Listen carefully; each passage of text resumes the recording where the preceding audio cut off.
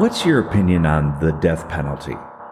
Is it something you think about? Do you think it works as a deterrent?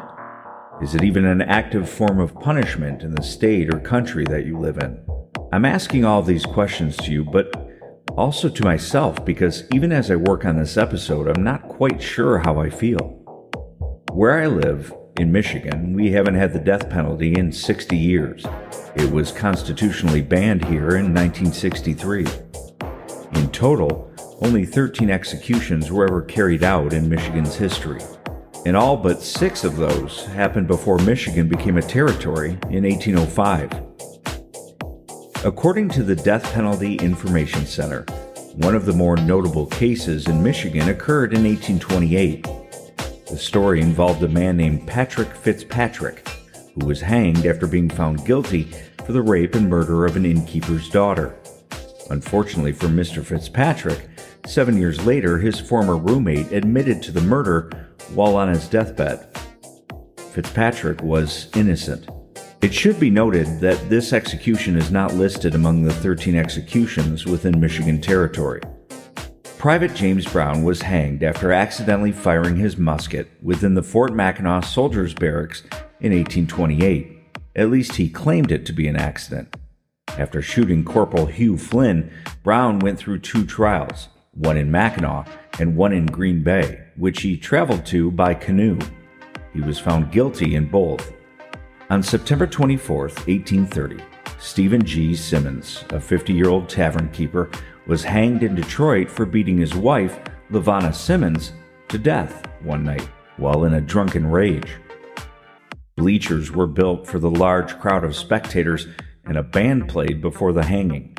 Before the handle was pulled, Simmons gave a heartfelt speech, pleading for mercy and swearing off of alcohol. At the end of his speech, he sang a hymn to the crowd of silent onlookers.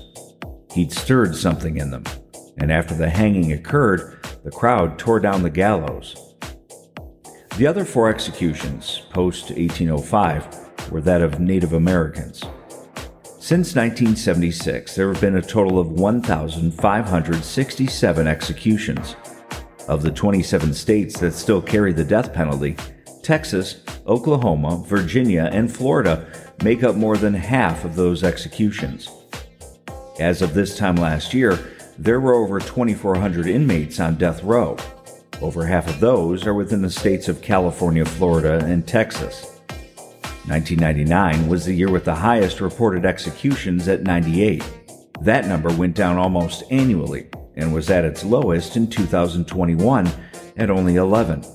However, 2023 has already seen 9 executions. Some of the more notable executions were that of Ted Bundy in 1989, John Wayne Gacy in 1994, Timothy McVeigh in 2001, and Aileen Wuornos in 2002. Bundy was executed by electric chair, the other 3 lethal injection. Across the country, support for the death penalty is dropping, and a high number of botched executions, 7 out of 20 in 2022, didn't help matters. According to the New York Times, there were 2 cases in Alabama where death chamber staff members were unable to insert the IV before the death warrant expired. Another where they had to cut open the man's arm to insert the IV. Similar stories came from Arizona and Texas. As of now, even though most of the world sees us as a death penalty country, 37 out of 50 states have either abolished the death penalty or have not used it in at least 10 years. According to an article from the UK Independent, lethal injection is by far the most common method, but many pharmaceutical companies refuse to supply the required drugs, which has led to states authorizing deaths that are potentially far less humane. South Carolina requires death row inmates to choose between being put to death by electric chair or firing squad. The electric chair is used in 8 states, and gas chambers in 7. Delaware, New Hampshire, and Washington still use hanging, and Mississippi, Oklahoma, and Utah opt for death by firing squad. That's a load of information to digest. An argument can be made on both sides as to the morality, cost factors, victims' family wishes, inmates' family wishes, religious views, political views, It's not an easy thing to discuss or debate. But I'm not here to debate with you or preach to you. I'm just here to tell you about the last execution that occurred in the state of Michigan and what led up to it. Episode 56, Michigan's Last Execution. Anthony Chebetoris was born on May 10, 1898, to parents Michael and Victoria. He was born and raised in a predominantly Lithuanian area of the Russian Empire, an area which is located in what is now Poland. His father, Michael, immigrated to the United States in 1900, looking to make enough money to eventually bring his family over. After 2 years of hard labor, he'd earned enough, and in 1902, Victoria boarded a ship with her 2 sons, Walter and Anthony, and arrived in America. The Chebetoris family settled in Treviscan, Pennsylvania, which at the time was an unincorporated area. Michael worked as a coal miner, and the Chebetoris clan grew after 5 more siblings were born between 1903 and 1919. William, Charles, Francis, Michael, and Joseph made 9. It should be noted that Anthony's father changed his birth certificate at some point to keep the lad out of World War I. Many of Anthony's documents claim that he was born in 1902 in the United States. By the time the last of the Chebetoris clan was born in 1919, Anthony, who now went by Tony, had attended school up until the 8th grade and been working full-time to help the family make ends meet. Tony moved to Detroit that year, where he found work as a chauffeur. The following year, on March 30th, 1920, Tony married 17-year-old Catherine Boyd. At the time, Catherine was pregnant with their daughter Vera. He would never get to know Vera as a child. Shortly after his wedding, Tony Chebetoris was arrested on charges of armed robbery after he held up a Packard plant cashier in Detroit.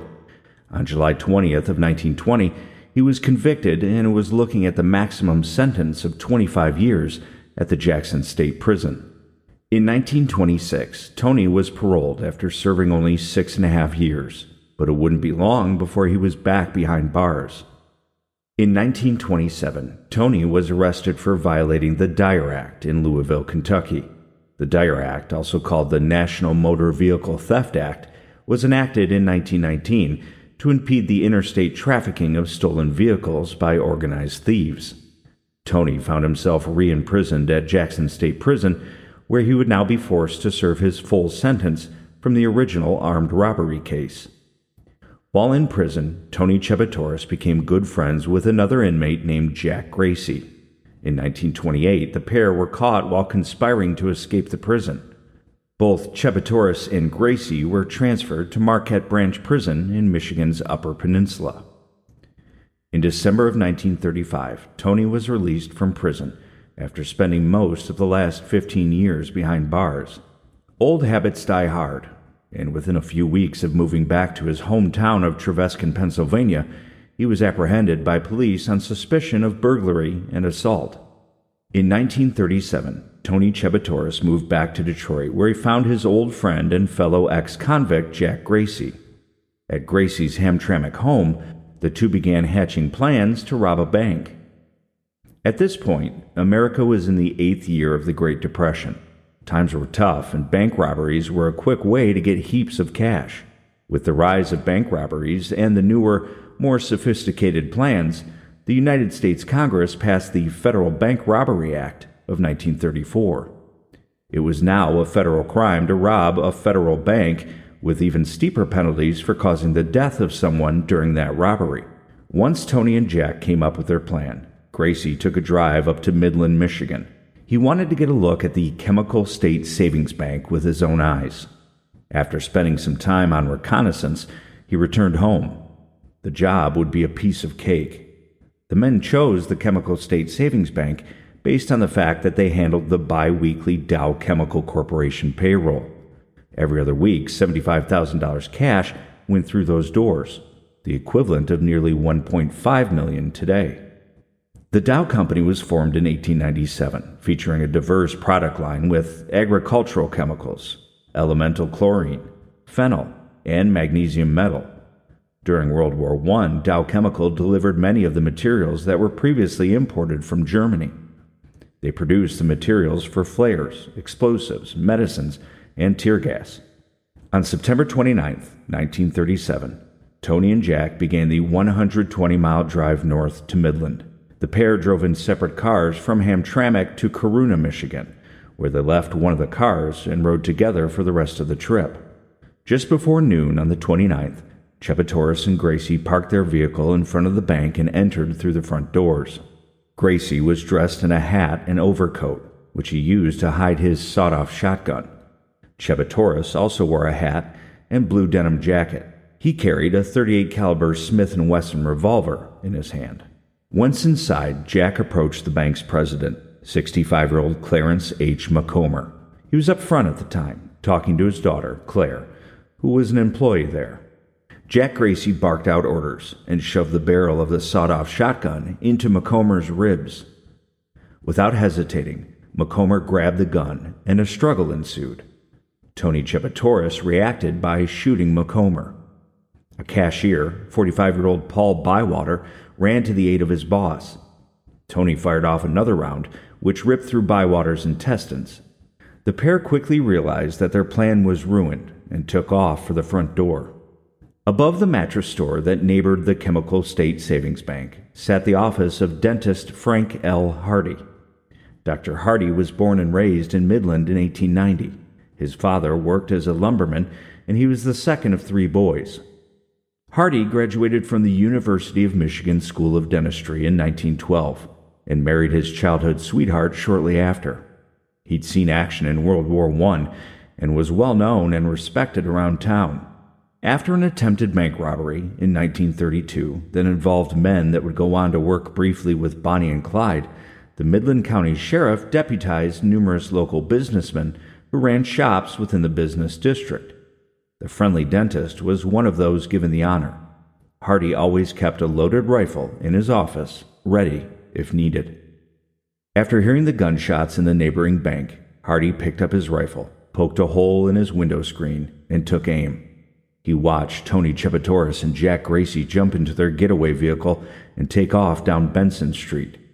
Hardy was an avid hunter with impeccable aim. The dentist fired 3 shots. The first struck the car's rear fender. The second passed through the door. The third shot blew out the back window and struck Tony in the arm.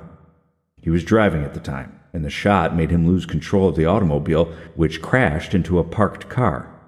The collision sent Jack flying out the passenger door. Tony looked everywhere for the source of the gunfire as he helped Jack to his feet. Out of the corner of his eye, he saw 55-year-old Henry Porter standing on the corner. Porter was a truck driver, in a uniform that closely matched that of a police officer. Tony fired on the man, hitting his target. Dr. Hardy watched the men stop an oncoming automobile that was being driven by a woman with an infant. The woman grabbed her child and fled as Tony and Jack jumped in. Hardy fired another round in an effort to hit the gas tank of their new vehicle. The shot spooked the pair, who jumped from the car and ran towards a bridge. As they crossed the Tittabawassee River, the duo attempted to hijack a lumber truck. Gracie jumped up onto the truck's running board, but that's as far as he got. Dr. Hardy, who at this point was close to 150 yards away, fired another round. The bullet hit Gracie in the head, killing him instantly. Tony Chebetoris began to run again. This time he headed west along a set of railroad tracks. He attempted to steal one car but couldn't get in. Several townsmen and nearby construction workers forced him out of the second car and held him down until the Midland County Sheriff arrived and placed him under arrest. Since Tony Chebetoris had violated the Federal Bank Robbery Act of 1934, the FBI took over the case. He'd be charged with a federal offense, not state. To make matters worse for Tony, if one of the 3 victims he shot succumbed to their wounds, he could be facing death. 48-year-old Dr. Frank Hardy gained instant hero status among everyone in town and shortly beyond. Both the city council and the local Army-Navy Club awarded him medals. One was for marksmanship and the other a gold medal of honor.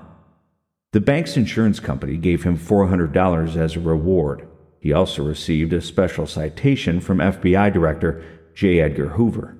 The role of hero was not something the dentist wanted. Killing a man didn't feel good.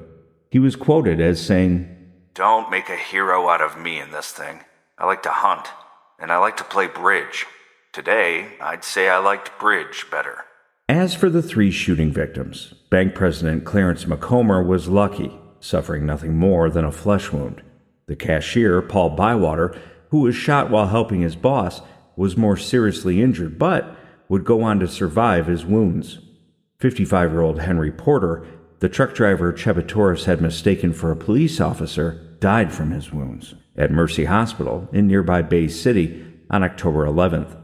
As Tony Chebetoris' charges changed from bank robbery and assault to murder, things were about to get interesting.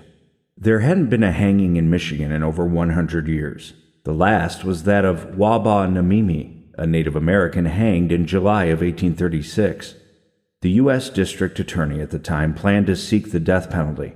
Henry Porter's widow reportedly opposed the idea when she appeared in U.S. District Court on October 19th. Chebetoris pleaded guilty to the initial charges of robbery and assault. During the murder indictment, however, he stood mute.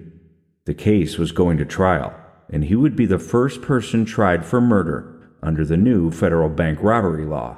The trial opened at the United States District Court in Bay City on Tuesday, October 26, 1937. Judge Arthur J. Tuttle, who would be presiding over the case, requested attorneys Del Thompson and James Brooker to represent Tony pro bono. The prosecution began by informing the jury that, "You have been told that there is no capital punishment in Michigan. You are in federal territory here. The laws of Michigan do not apply. The federal law is that capital punishment may be inflicted."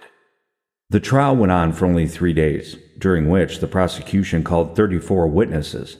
The defense called none. On Thursday, October 28th, Chebetoris was found guilty of murder under the Federal Bank Robbery Act, and the jury sentenced him to death. Chebetoris was taken back to his cell in the Saginaw County Jail that evening. Early in the morning on Friday, he produced a rusty razor blade that he'd kept hidden. He attempted suicide, slicing his wrists and throat. Guards were able to get into the cell and disarm Tony before he could do any real harm. He was taken to a nearby hospital and stitched up. A little over a month later, on November 30th, Chebetoris was formally sentenced to death by Judge Tuttle. The date for Tony's execution was set for July 8, 1938. Under the law, he was allowed a certain amount of time to make an appeal. One never came. His attorneys informed him that he didn't have the money and that it would be a waste of time. The state of Michigan was in the midst of a political battle. 2 weeks before the execution was scheduled, Michigan's governor at the time, Frank Murphy, asked President Franklin D. Roosevelt to have the location of the execution moved to another state. Murphy was quoted as saying, "There hasn't been a hanging in Michigan for 108 years. If this one is carried out in Michigan, it'll be like turning back the clock of civilization." Roosevelt was sympathetic, but felt that his hands were tied, as the law was fairly clear. He handed the matter over to U.S. Attorney General Homer Cummings, who then put it back in Judge Tuttle's court. Tuttle stood firm with the decision of the jurors. While imprisoned at the federal detention farm just outside Milan, Michigan, Tony Chebetoris kept up his attitude and remained hostile towards anyone that came close to him. As an atheist, Tony turned away the prison chaplain the day before the execution, reportedly saying, "You can't do anything for me." That evening, he was visited by his former wife, Catherine, and his daughter, Vera. With them was Vera's husband, her baby, and Tony's sister and 2 brothers. He denied a special last meal, stating that he would just eat what everyone else was eating. Shortly after 5 a.m. on the morning of Friday, July 8, 1938, Chebetoris arrived at the gallows. Escorting him up the 13 steps were 2 guards and a priest. In total, over 20 people were in attendance.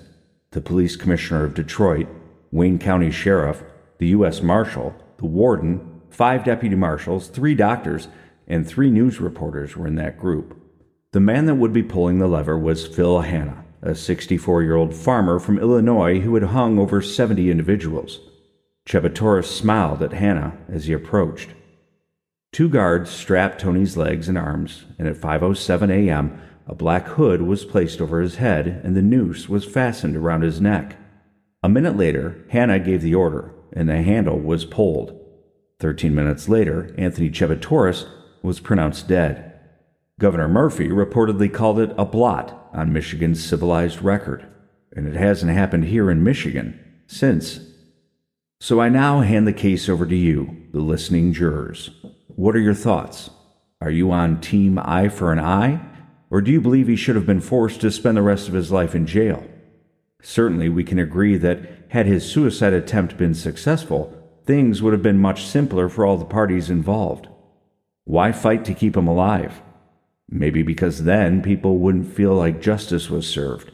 But justice for who? The widow of the man who died didn't want him executed. Do those in favor of executions want their pound of flesh so badly that the only acceptable outcome is death at their own hands? We may never know, and according to statistics, we may not have to think about it too much longer. Next month, there were 7 executions scheduled in the United States. 1 inmate bought himself some more time by being granted a stay of execution. 1 had his death warrant withdrawn. 1 has been rescheduled. Another inmate in Ohio had his sentence changed to life in prison.